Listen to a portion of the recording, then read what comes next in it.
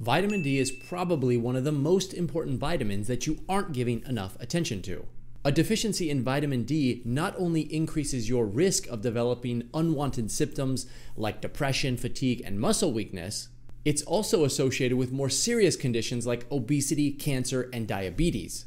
That's not going to be a problem for you though, because I'm going to teach you how to raise your vitamin D level quickly so you don't have to worry about these consequences. Here are 3 different methods that you can start using right now. Number 1 is called the sunlight method. This is by far the best and most natural method on this list, so if you're going to start anywhere, this is the place to start. This method harnesses the power of the sun, which is a natural therapy, to help activate vitamin D inside of your body. Here's how it works. During exposure to sunlight, your skin absorbs UVB rays and creates pre-vitamin D3. Pre-vitamin D3 is then activated by your liver and kidneys to create 25-hydroxyvitamin D and 1,25-dihydroxyvitamin D. The rate-limiting step here is almost always sunlight exposure, not the activation in your kidneys or liver. This is why you'll always hear people talk about how important sunlight is when you want to raise vitamin D levels. When it comes to getting sunlight, there are only a few ways to do it right and a whole lot of other ways to do it incorrectly. If you don't expose yourself long enough to sunlight, or if you go out at the wrong time of the day, it won't help. So with that in mind, here are some tips and guidelines that you can follow if you want to optimize your vitamin D using only sunlight.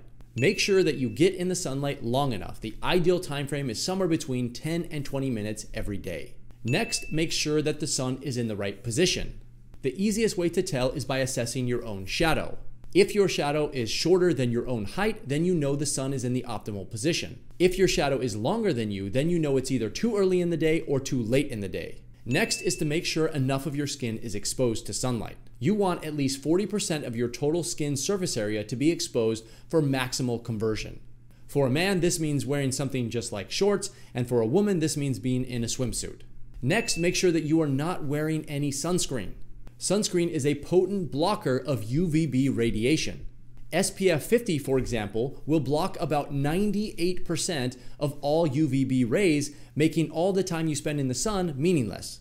Feel free to apply sunscreen to your face to protect the skin on your face from things like aging, but leave sunscreen off the rest of your body if you're trying to optimize your vitamin D status. Next, make sure you don't spend time out in the sun if it's overcast or if there are clouds outside. Clouds block about 70 to 90% of UVB radiation, which means your time spent in the sun is not going to be valuable. And finally, in terms of duration, if you have a lighter skin color, you may need to spend less time out in the sun. Look for a length of time which causes your skin to become a little bit pink, but does not cause a sunburn. Even though sunlight is definitely the best way to get vitamin D inside of your body, it doesn't work well for everybody based on their location. Some locations around the globe simply do not get enough sun, or when they do get sun, the angle of the sun is incorrect due to their latitude. For this reason, we also have to talk about vitamin D supplements. And this brings us to number 2, which is the supplement method.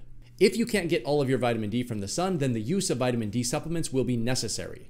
And when it comes to vitamin D supplements, there are a few things that you should know. The first is which type of vitamin D you should be using. This one is actually really simple. You should always be looking for a vitamin D3 supplement and not a vitamin D2 supplement. This is because there have been more studies done on vitamin D3 showing that it increases vitamin D levels inside of the serum far more than vitamin D2 will.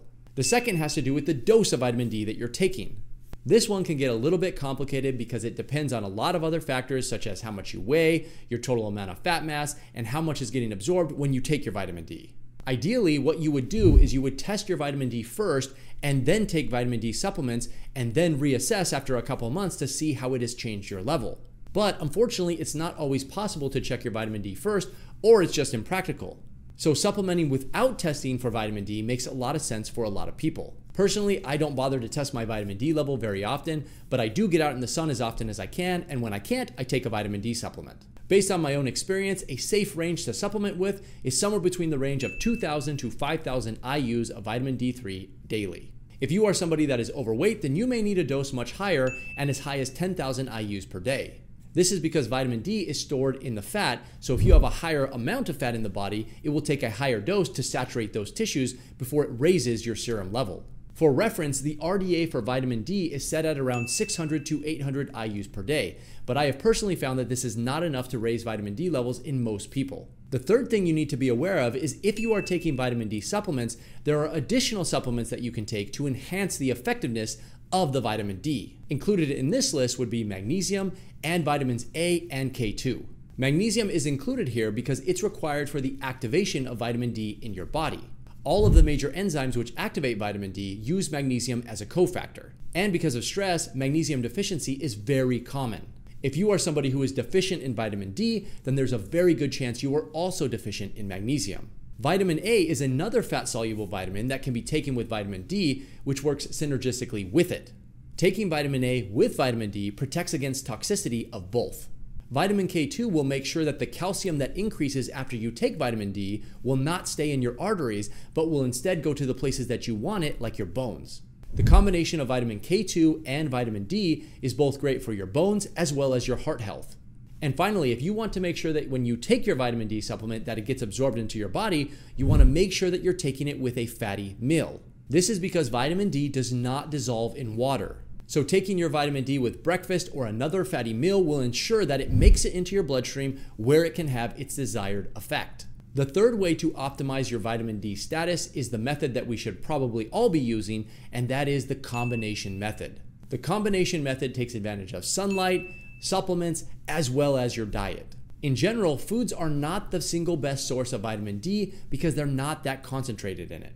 For example, the richest sources of vitamin D from foods include cod liver oil, which has around 1,300 IUs of vitamin D per serving, trout, which has about 645 IUs of vitamin D per serving, and salmon, which has about 570 IUs of vitamin D per serving. But when was the last time you had any of these foods on a consistent daily basis? For perspective, you would have to have at least one of them every single day to meet the bare minimum RDA for vitamin D. Yes, vitamin D can still be found in other foods such as eggs, but each serving only has about 40 IUs of vitamin D, making it a very weak overall source of vitamin D. Despite food containing some amount of vitamin D, sunlight and supplements are far more consistent sources. So it's best to get what you can from food, but don't neglect the other two. Having said that, sunlight isn't perfect either.